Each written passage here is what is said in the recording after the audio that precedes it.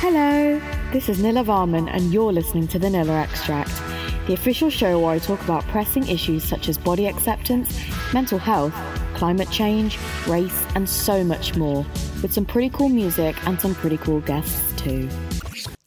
Hello everyone, my name is Nilla Varman and welcome back to the Nilla Extract. Thank you so much for being here. I don't even know if I said extract right now or extract, I don't know, whatever it is. But yeah, it's lovely to be back and gosh, so many new things. First of all, it's a weird day today. Today is the SRA Awards, which I was telling you guys about last week, which I'm really honoured to have been nominated for. So I've got that this evening, which is scary. I don't know if I'd say it was scary, to be fair. I think I'm more excited just because, again, it's just an honour to have been nominated for something, and I'm just really looking forward to meeting some new people and getting dressed up and potentially winning something, but I guess you won't know until later. In other news, in the last day, I'm really happy to announce that I now have a baby niece, which is really exciting. So congratulations to my sister and her husband. I'm like ecstatic. They told me in the middle of the night yesterday and I just couldn't sleep afterwards. But yeah, that's been me all this morning, just being hyped up and happy because I think I'm an aunt now. Yeah. That's so weird. I don't think I've ever been an aunt before, but I'm really excited because I'm very close to my sister. She looked after me. She's my cousin's sister. Like we've been close for forever and she was always like a small mom. So, I'm just really proud of her and really excited to see what kind of mom she is because it's just going to be fun. Like I'm still in disbelief because I'm always, when I think of my sister, I think of like, staying up late in the night and like whispering secrets and suddenly bada bing, bada boom, she's got a baby. And it's just like, what? But it's just made me so unbelievably excited and so happy. So again, congratulations to them and woo! But yeah, that's just me today. I'm just a bundle of happy. It's just happy. I felt so happy. It's been ages since we've had a baby in our family. And so yeah, it's just really exciting. So this week's episode is called Beyond the Binary, and that's because I've had the honour of speaking to the wonderful Ren Fernandez-Kim, and they are an educator, they're an activist, they're an artist, they're an anthropologist, and they're honestly one of the coolest people I've ever met. They're so fun to talk to and so incredibly funny and insightful and intelligent and just so captivating to listen to. I mean, you're going to hear me during this interview. I space out quite a bit because they're such a good storyteller and it's very easy to just get lost in their words. I felt like it was so captivating. So in this episode, we talk about Ren's journey of becoming an educator and how they got to where they are so far. We talk about Hispanic Heritage Month. We talk about their, how to be an ally to the Peruvian community. We talked about how to be an ally to the LGBTQIA community and Ren's experience growing up as a non-binary individual. We also talk about colonialism a little bit, and I found that really interesting. And we talk about, how there were examples of non-binary, gender fluid, two-spirit people back in the day. We talk about AAPI and yeah, just lots of stuff. And we meme about for a bit, we laugh, and it's just a really fun conversation. So I'm really excited for you guys to hear it. What else? What else has been going on in my life? I don't know. I feel like, I think I'm just on a high at the moment because of all this baby news. It's all very exciting. But yeah, on another note, I listened to a brilliant episode on the I Weigh podcast. For anyone who doesn't know, you should definitely listen. And it's about the Britney Spears conservatorship. Britney's not the guest before you get very hyped up, but it's two women who actually, co-founded the Free Britney movement. And they are absolutely incredible. I definitely recommend you to listen to this episode because I learned so much. And these two guests are called Tess Barker and Babs, and they're both podcasters on their own. And they started, I think, like a podcast about Britney like last year or maybe a couple of years ago, just talking about her Instagram. And suddenly they started to get more involved in what's actually going on here, until they received an anonymous tip or a phone call from, I think, some paralegal confirming that their concerns about the conservatorship was right. And so, you know, they started the Free Britney movement, and, you know, it's become this massive thing now. But, I mean, I'm not an expert on it, so I definitely recommend you guys to listen to it, because I would love to explain more about it, but I'm still learning about it, and yeah. So listen to that new episode, I Weigh. It's on Spotify. Jamila Jamil is a brilliant host, and that's that. So I have some pretty exciting news, and I've been waiting forever to say this exciting news, I guess. But yeah, okay, bit of background. So one of my guests who came onto my show was the lovely, extraordinary, incredible Jimanika Eborn. And she is a sex educator and a sexual assault and trauma expert. And you might recognize her from my episode Trauma Queen, which is honestly one of my favorite episodes, so please listen to it. But she has a organization called Tending the Garden, and it's a space that she's created for sexual assault survivors who are marginalized to, you know, find the help that they need and talk to people who have decades of experience, like sex therapists and other educators and facilitators. And well, basically she created a wonderful board of members with some extraordinary people, and one of them is now me. So I'm very excited to say that I am now a board member of Tending the Garden, and I'm so honoured because, you know, I always talk about how marginalised communities aren't represented enough anywhere. You know, the whole reason I do the show is to amplify minority voices. And I think, especially with things like sexual assault, you know, it has become more difficult to bring people into the conversation. So I love what Tending the Garden is doing, and I'm so honoured to be a part of it.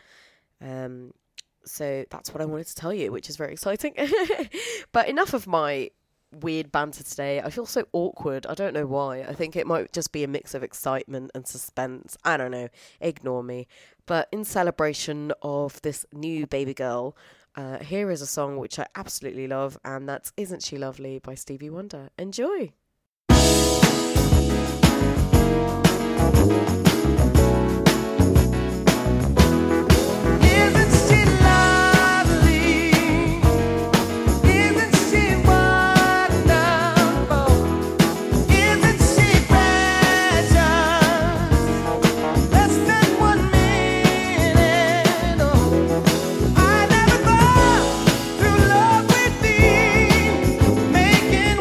Lovely as she, but isn't she lovely?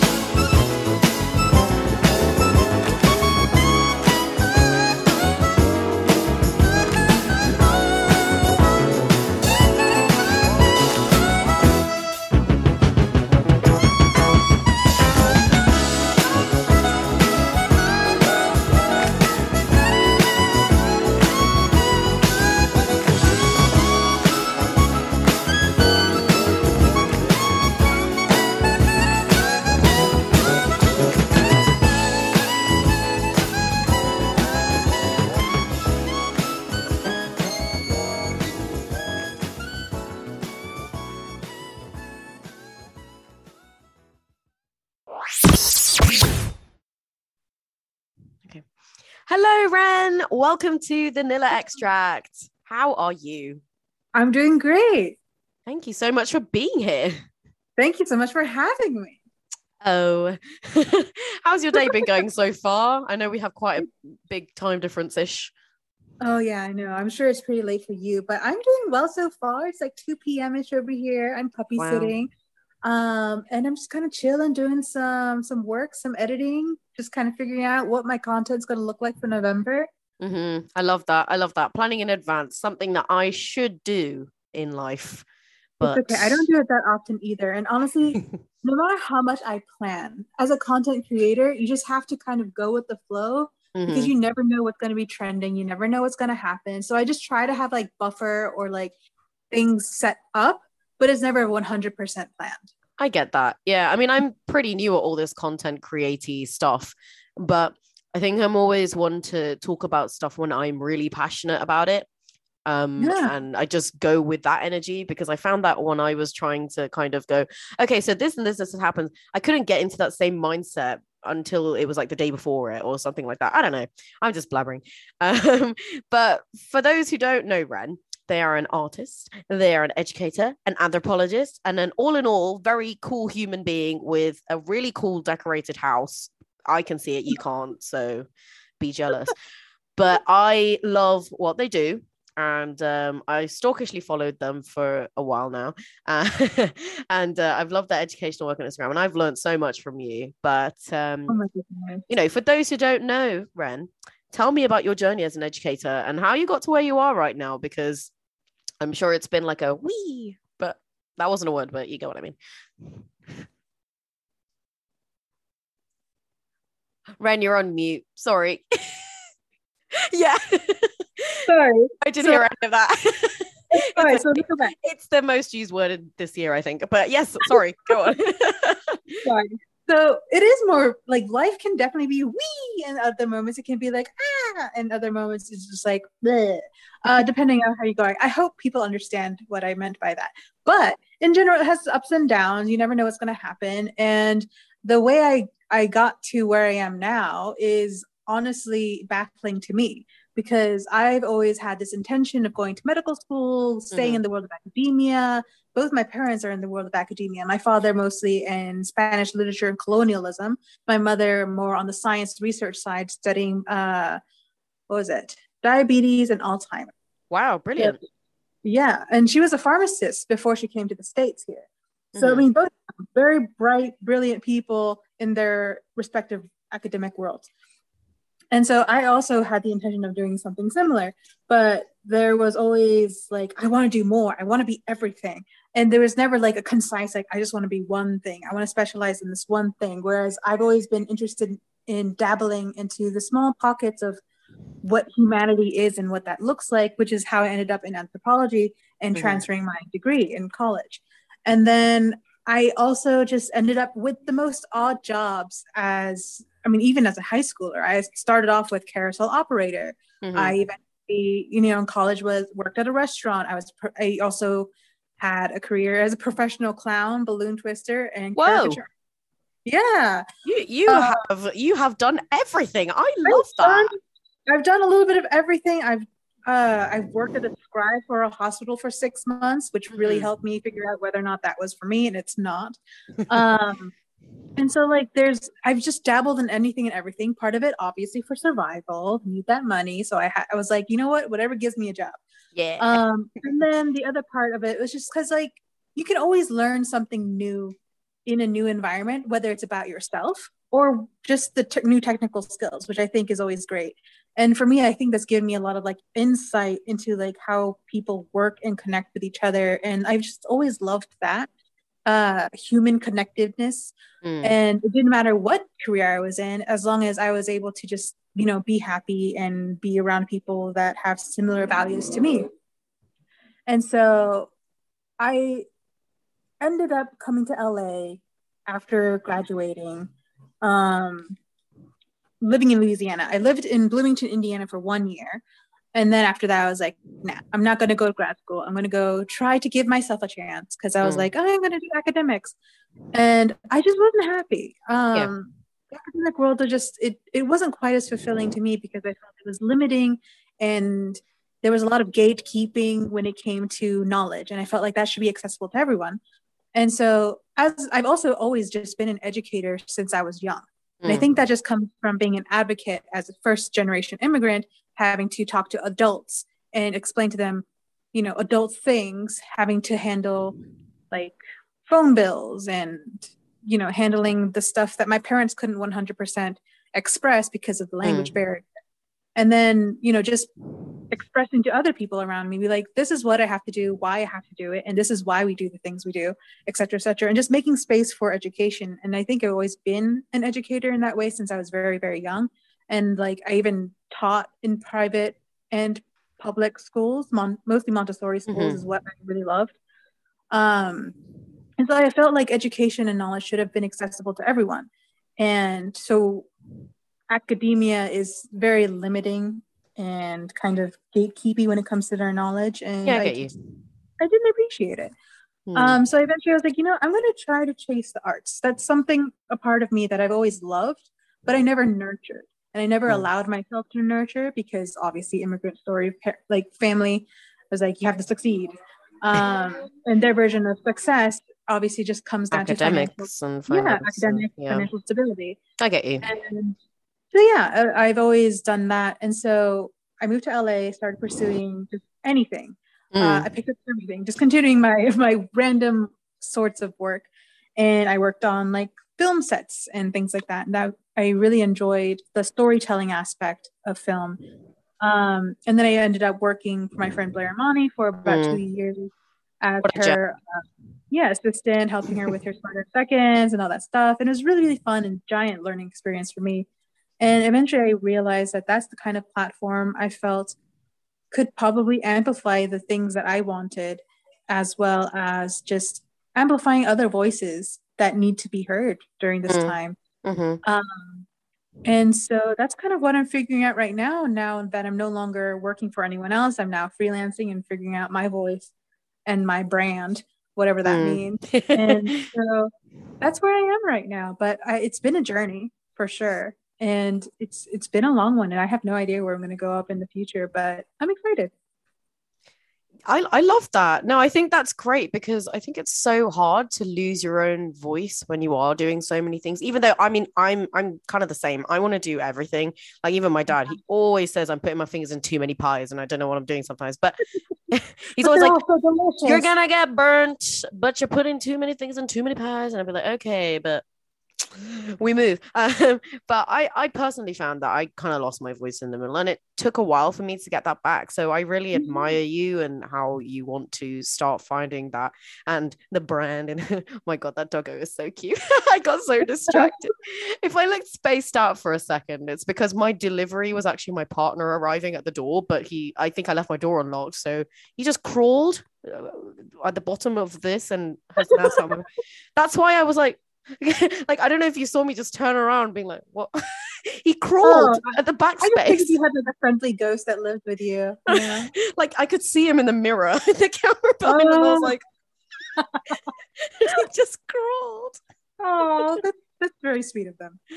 But yeah, that was random.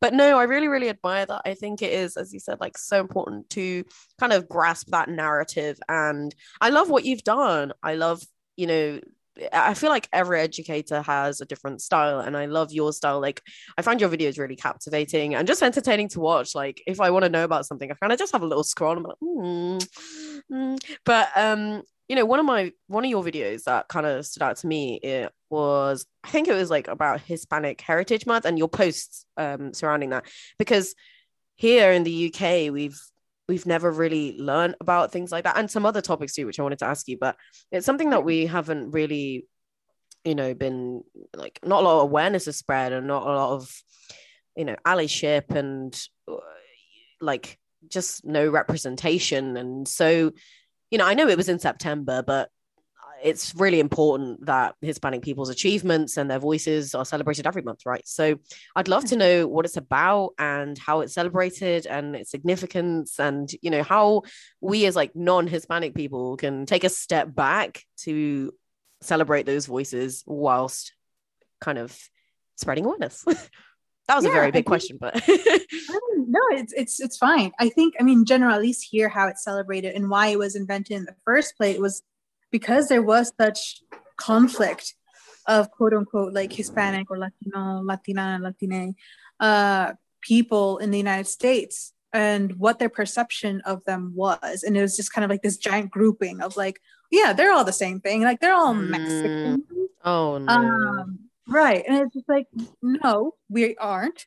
And there's a lot of history that, belongs to this land that extends beyond even the birth of America. Like we've been here long before it's been even a country. Not even just the Mexican people and the Spaniards, but even the indigenous groups pre-colonial, like the people have existed here. They have a history and it's been constantly ignored or pushed to the side and never acknowledged. And so like when it comes to like National Hispanic Heritage Month, not only is it something that we have to acknowledge and revisit as a topic as a country, but I think it's also something within our own community that we have to kind of go back to, because the Hispanic or Latinx community itself can be kind of toxic in its own way. We are very competitive and nationalistic in a way that we do limit each other, and we do kind of go, oh, well, they're not like us. We speak Spanish better, or they cook their foods like this and we cook our foods like this. And they're people from the Caribbeans. It's not the same. But like there's just all these stigmas and generalizations about each other, which is harmful. And there's no progress that can be made if we do not acknowledge these harms that we do to each other and move forward. Because there's no way we can fight for equality and equity and against white supremacy and racism within our own community if we do not acknowledge the history and the facts that we have, and the way we just hold each other back with these kind of sentiments. So for me, National Hispanic Heritage Month is history. It's going back in history, recognizing that we are a group of people, group of nations in history that does have a lot of historic trauma thanks to colonization. But at the same time, we do have a lot of beauty and strength that goes beyond trauma, and that we have a large community, and it doesn't have to look or be one way. We are a multitude and we are an experience. And that's something we need to understand and acknowledge. So for other countries that don't, I guess, experience Hispanic Heritage Month, I think the only way they understand it is like Spain or maybe Portugal. But we are more. We are definitely more. And I think the best way you can support these communities is just make space for them. Yeah. I agree with that. I think again, like how you said, like make space for them, that it's just important, because I think a lot of people also get caught up with the movements that are coming along, especially when they don't belong to the community. It does overshadow a lot of the achievements and the voices of the minority communities that it's actually meant to be celebrating. And although I know that I really appreciate when people talk about issues surrounding South Indians or South Asians or, caste-based discrimination or whatever. But sometimes I find like, that voice is also diminished a little bit, because you're trying to be like, hey, I'm here too. Like, let me speak from my lived experience. But people are just, but, It's a difficult way to move around the platform, especially now with, activism, education being on such a giant platform. It takes a lot of tact and humility to be able to move that and be able to purposely and effectively give people the voice and platform. So for people to use that space, it really has to come down to, am I the person that should be speaking? No. If not, then how can I possibly give the people who should be speaking that voice and platform? So it just comes down to people being intentional with their work and being mindful of, the consequences of whether or not they should be taking up that space. Yeah, I understand that. And I'm guessing like that identity and that representation and that kind of acceptance of who you are also stems from when you're a kid.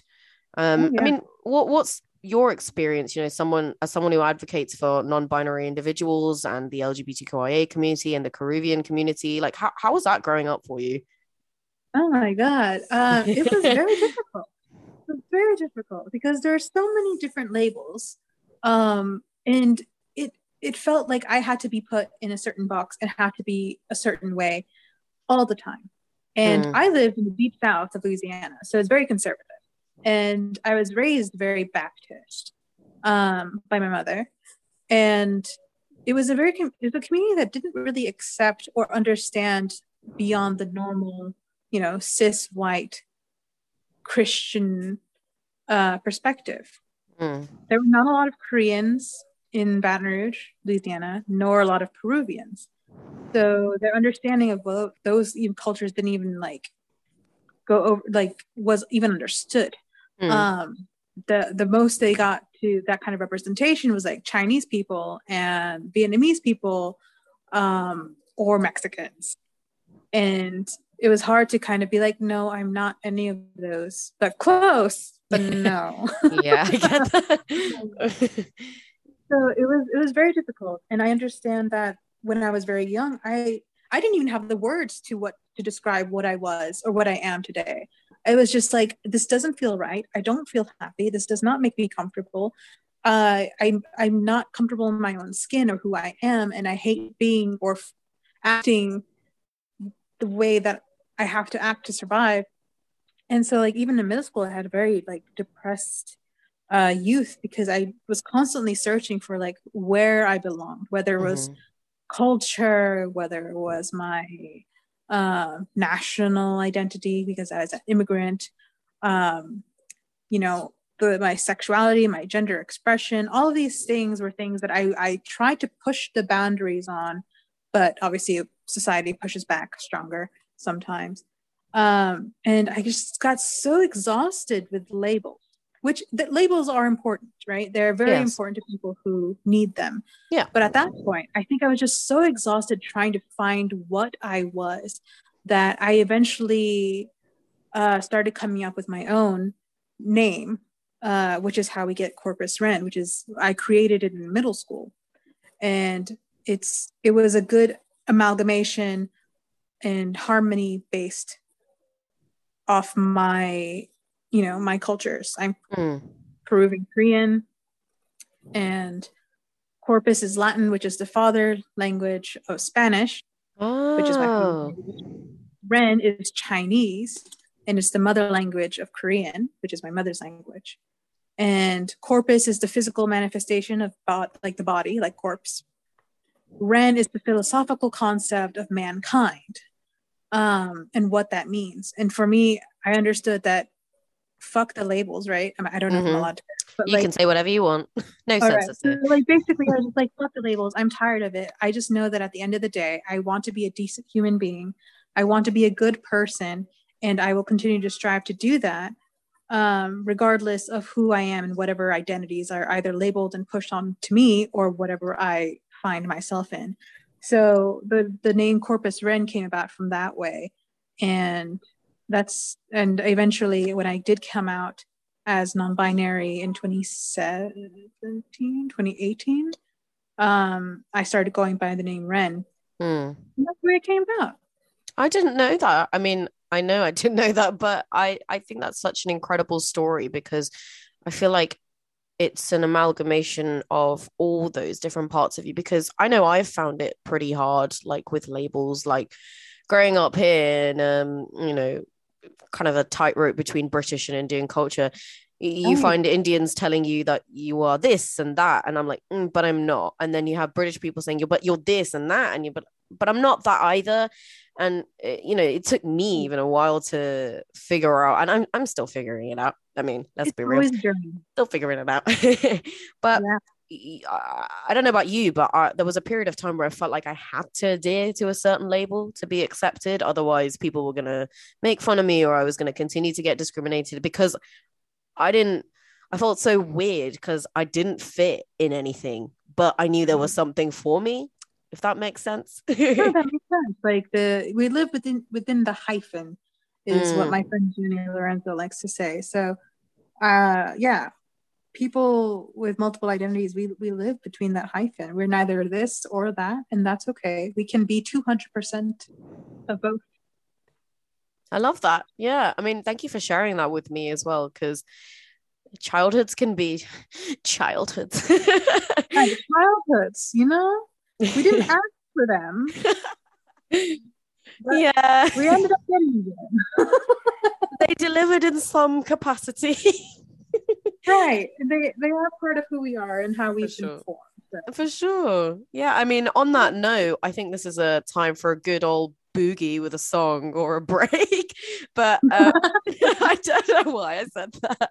But Ren, as you know, I do ask my guests to pick a song, whatever they like. So I'd love for you to pick a song to play during our boogie break. A boogie break. Break. Let's see. That's a hard one for me, but I think one of Stromae's song, Tous les mêmes. Okay. I do like that song. So I think I've heard of it before, which it's a fun song. I enjoy it. Well, that's what we'll play. So I'll see you all after the break. Sounds good. But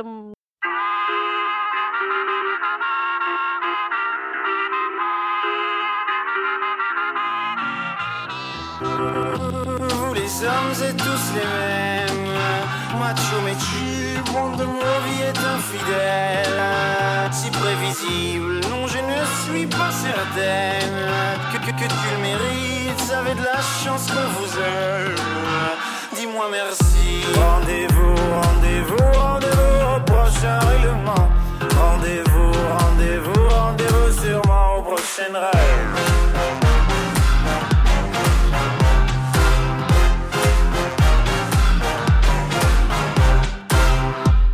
Cette fois c'était la dernière. Tu peux croire que c'est qu'une crise. Mate une dernière fois mon derrière. Il est à côté de mes valises. Tu diras au revoir à ta mère. Elle qui t'idéalise. Tu ne vois même pas tout ce que tu perds. Avec une autre ce serait pire. Quoi toi aussi tu veux finir maintenant? C'est le monde à l'envers. Moi je le disais pour te faire réagir seulement. Toi t'y pensais. Rendez-vous, rendez-vous, rendez-vous au prochain règlement. Rendez-vous, rendez-vous, rendez-vous sûrement au prochain rêve.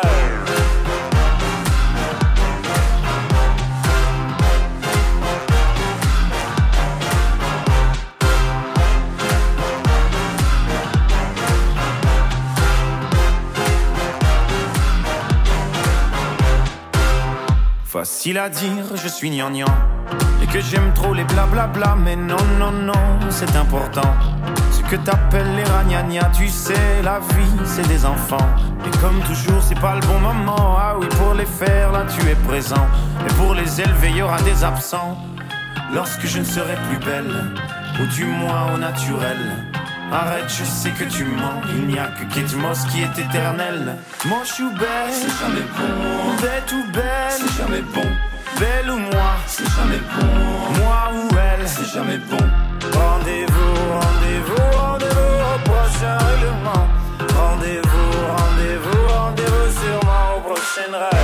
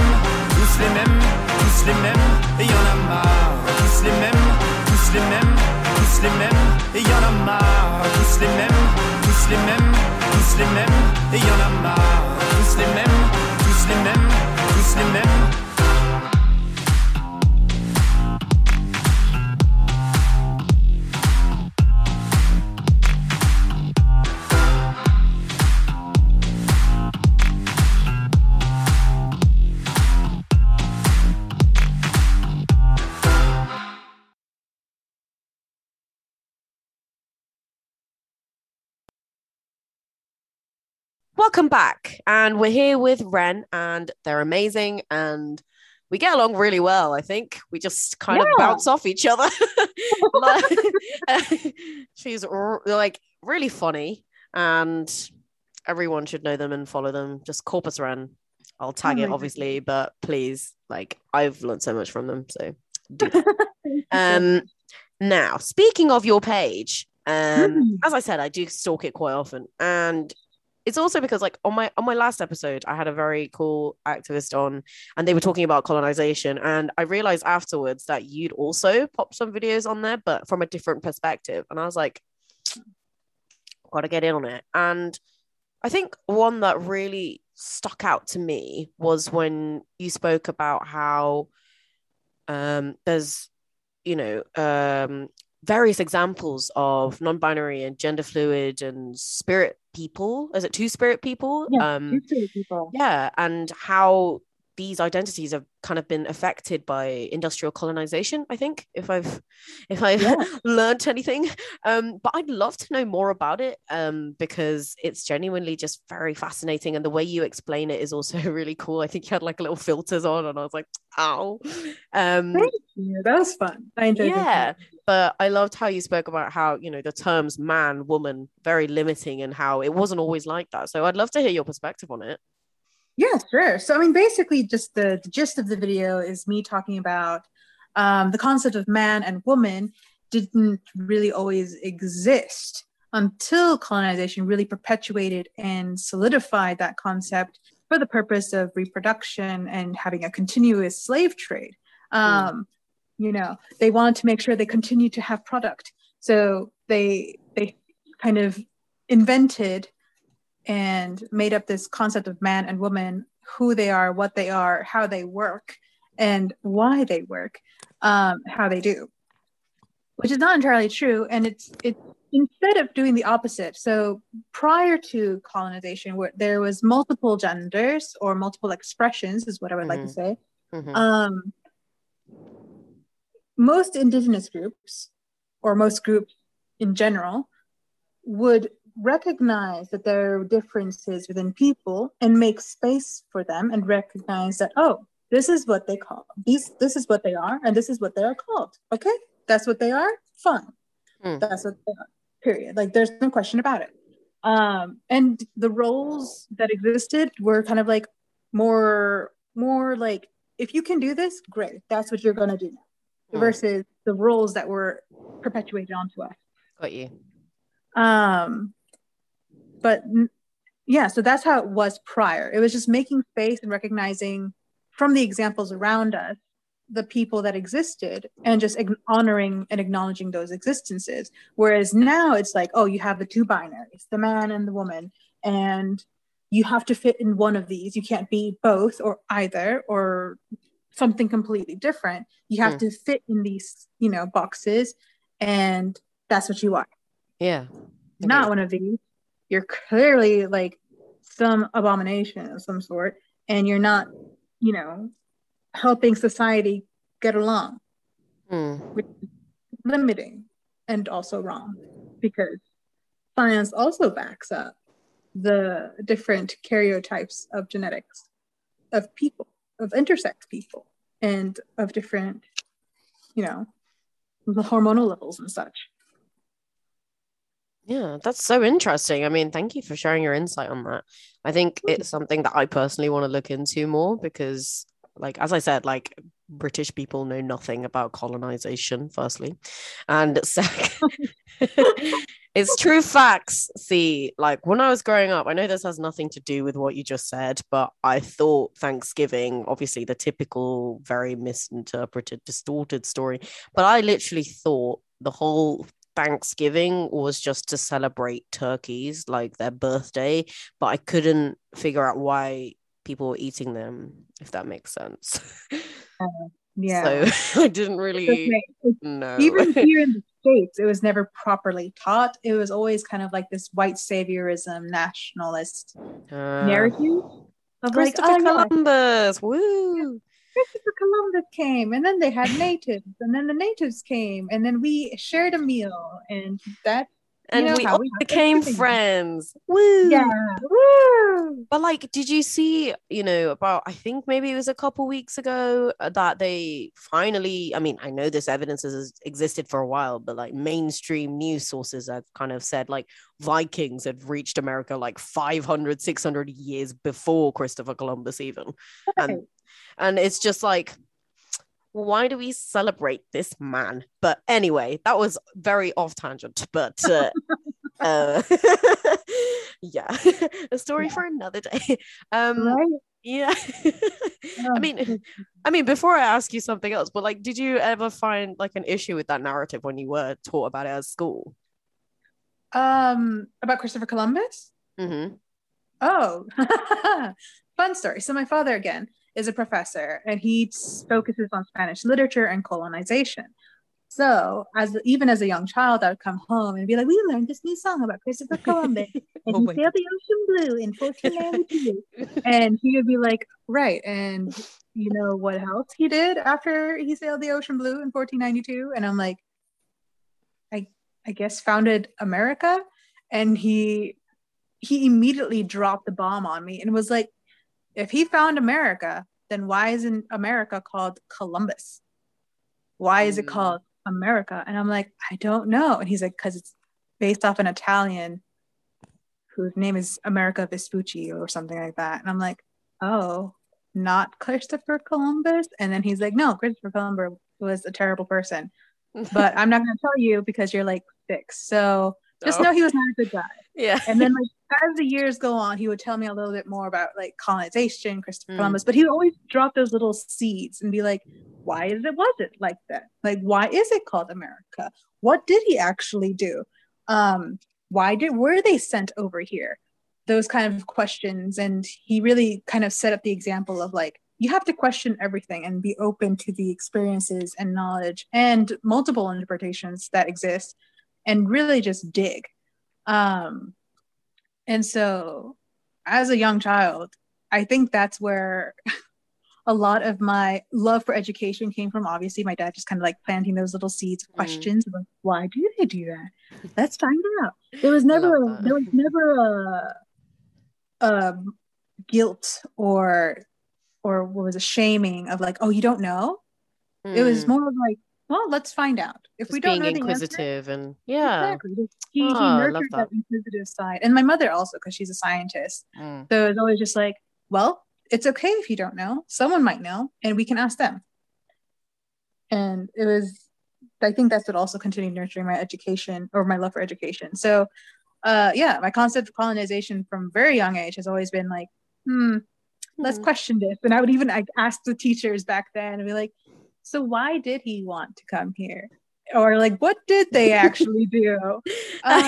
They're probably like, they don't pay me enough to answer this question. Yeah, absolutely. And I'm like, okay, well, my dad said he'll tell me next year. So yeah, for my next birthday, I'm going to get to know a little bit this. Like even watching Pocahontas, the Disney version, my dad was like, Pocahontas was a real person, you know. And I'm like, oh, did not know. She's like, but she was very young when she met John Smith. I'm like, oh, how old was he? He's like, old. Yeah, I think she was like 14 and he was like, like 40. And apparently they did like barely even interacted, and then they just went bada bing bada boom, and I was like, oh. And then there was a whole lot. He would dissect a lot of my Disney movies or anything that I learned at school. He'd be like, let's talk more about that. Yeah I mean, like, so, something, speaking of Disney, like, do you know the movie Princess and the Frog? Yeah, I love that film, and like it's in New Orleans, and I think her best friend Charlotte, like Tiana's best friend Charlotte, she lives in like this massive house, and I like so like they zoom out, and I was like, I've seen this house somewhere because it looked really familiar. Like it had like 2 staircases coming down. Yeah. It's like, I know this house. And then I Googled I think his name is the Candyman or the Sugar Man in Django Unchained, like Leonardo DiCaprio's character. He lives in that house, which is based on a real house. And I was just like, so he's living in a plantation house. Yep. My childhood. I don't know. And then like I asked my friends and they were just like, stop it, you're ruining Disney for us. And I was like, no. I mean, you can still enjoy things, but also understand and acknowledge the traumatic history that comes with it. You're allowed to be multiple feelings about a thing. Like I may not like a person, but may like the work that they do. Whether or not I'm going to financially support them, that's a whole different story. You know, like a certain art author about wizards and such that has their own theme parks. Love the childhood that it brought me and the fun parks, and will always be a Ravenclaw. But am I going to continue financially supporting them? No, I'm just going to go on Etsy and buy it from someone else. Oh yeah, for sure. Yeah. I bought a time turner for about like £15 at a Harry Potter shop, right? Right. It's going to be a Gryffindor. I'm sorry. That's fine. It's fine. But like, I got like this cool Elixir of Life necklace for like. Oh, love that. It looked way better than the official merch, and I got it from an independent seller from a small business at a market, and I was like, give it to me. Give it. I was like, how do that? Yeah. Now, this is a rather serious one, but the past couple of years have obviously been hard. We are in a pandemic still, which is crazy because I was one of those people who thought it was gonna get over in 3 weeks. Oh, we all hoped. It was funny because the lockdown started and my boyfriend was like, oh, don't worry, they're gonna say it's lasting for 3 weeks, I'll come see you. And I was like, okay. And we like separated, like, and they were like, oh, another month, another year. But it's been awfully hard on the Asian American and Pacific Islander community, the AAPI. I don't know why I abbreviated it, but obviously there was a shitload of violence and just more discrimination. And I mean, not that it's not been there all this time, but it just got ridiculous. And it did. I know that you've spoken about the AAPI, like how to be an ally, and I was just wondering how we as students can be better allies, and also just what the fuck, like why? It's just the whole thing. That's all I have to say. Like what the fuck? Like why? Just why? I mean, I know. I don't even know why. But yeah, I'd love to know your thoughts on how we can be better allies to the community and how we can support and listen to those stories and keep spreading awareness about, stop freaking hurting people and discriminating them. Right. I feel like that should be at this point kind of common sense. But common sense is not very common. As marginalized people, I feel like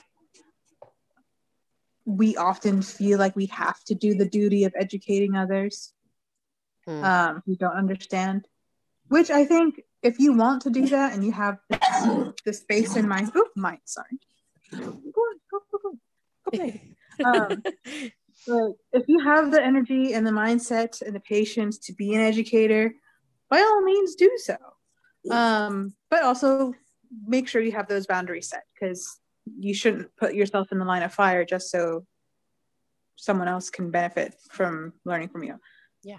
But I think it really comes down to the people benefiting from racism who need to take that ownership, as well as taking the steps to learn about history and how their actions have hurt people. And that just comes down to them having to do the work, because we can educate as much as we want, but it's just like a conversation. We can say things as much as we want, but if you're not comprehending what we're saying, then I'm just talking to air, right?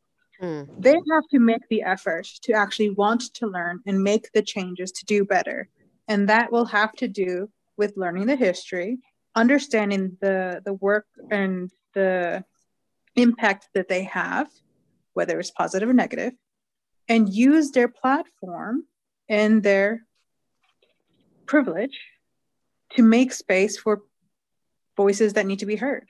And that goes beyond just the AAPI community. That goes for every community. Sure. So it just comes down to that. Yeah, and I agree with you about especially what you said, like I think as marginalized people, I don't think we're under any obligation to, it's not like we have to educate people. Even here at my university, some people, like, they have diversity officers in societies. And though they are there and it's brilliant that we have diversity officers, sometimes they assume that the diversity officer is there to educate all the white people on what to do and what not to do and what's right and wrong. And I think it goes beyond that. And I think, as you said, like, just taking that extra step and going and learning, and we can only take people halfway there. And at the end of the day, it's like how much work you put in, because as you said, like, if you're not in a space to educate people, it's okay, I feel, because you don't have to jump in on everything. And it's really hard not to do that sometimes. Like, for me, I found that as a huge issue.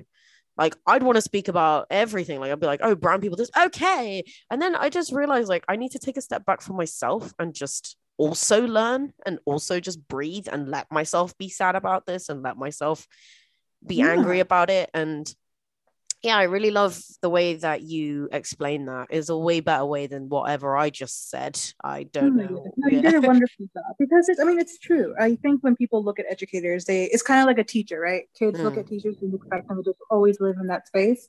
And then you see them at the grocery store and you're like, oh my God, they're human. Yeah. Same thing with online educators or any educator that you see that does the anti-racism work, or, any of these kind of works. We are human at the end of the day, and we get exhausted too. We don't consistently want to talk about the oppression and the racism and all the dark stuff. Sometimes we have our own joy and we have our own lives that we want to focus on, and we should be allowed to do that. So I think that's where it comes down to just respecting that space and being like, I'm not educating you today. There are multiple resources out there. Go find them yourself. It's like, I think, literally what you just said. Like, I think once I made like this very comprehensive post with like these things or whatever, and then some Karen came on the post and was just like, where are the links? Where's the extra information? I was like, maybe read the post first. It has everything there. And if you need anything more, Google. Like, I just, but I don't know why I said that. Just probably wanted to rant about the Karen. But sometimes you need to rant about the Karen. Yeah, they're just bleh. but Ren, I wish I could talk to you for ages, but unfortunately, I'm going to have to say a very sad goodbye. Oh, it's okay. Time it's not going to be a sad goodbye. We'll see you online. You still have my. You still have my. Your deets stuff. My deets. Yeah, I have your deets. So I have your deets. We can always have conversations elsewhere. Yeah, we bonded now, I feel, and I'd love to have you on the show again. I feel like there's so much to unpack and talk about, and honestly, like, I feel like if I just spoke to you, like, just not questions, I just feel like we could just go on for a while. Absolutely, that'd be so much fun. Yeah, but it was genuinely such a joy speaking to you. You're so kind and warm and so captivating to listen to and learn from, and like, I can't wait to see where you go. And I'm glad I've nabbed you before all the big guns do, because like, oh my goodness, in a couple months, in a couple years, when like you're just somewhere else, and I'll be like, she came on my show once, I got her. Oh my God, what we'll see where we go, but thank you. maybe I'm just kissing up to you to take the dog. You know what? Yeah, we'll have to see. Yeah. No, I'm kidding. But Ren, thank you so much for coming on, and it was lovely having you. It was an absolute pleasure, and I'll have to say goodbye. Bye. Okay. Till next time. Till next time. Take care. Take care. Bye. Bye.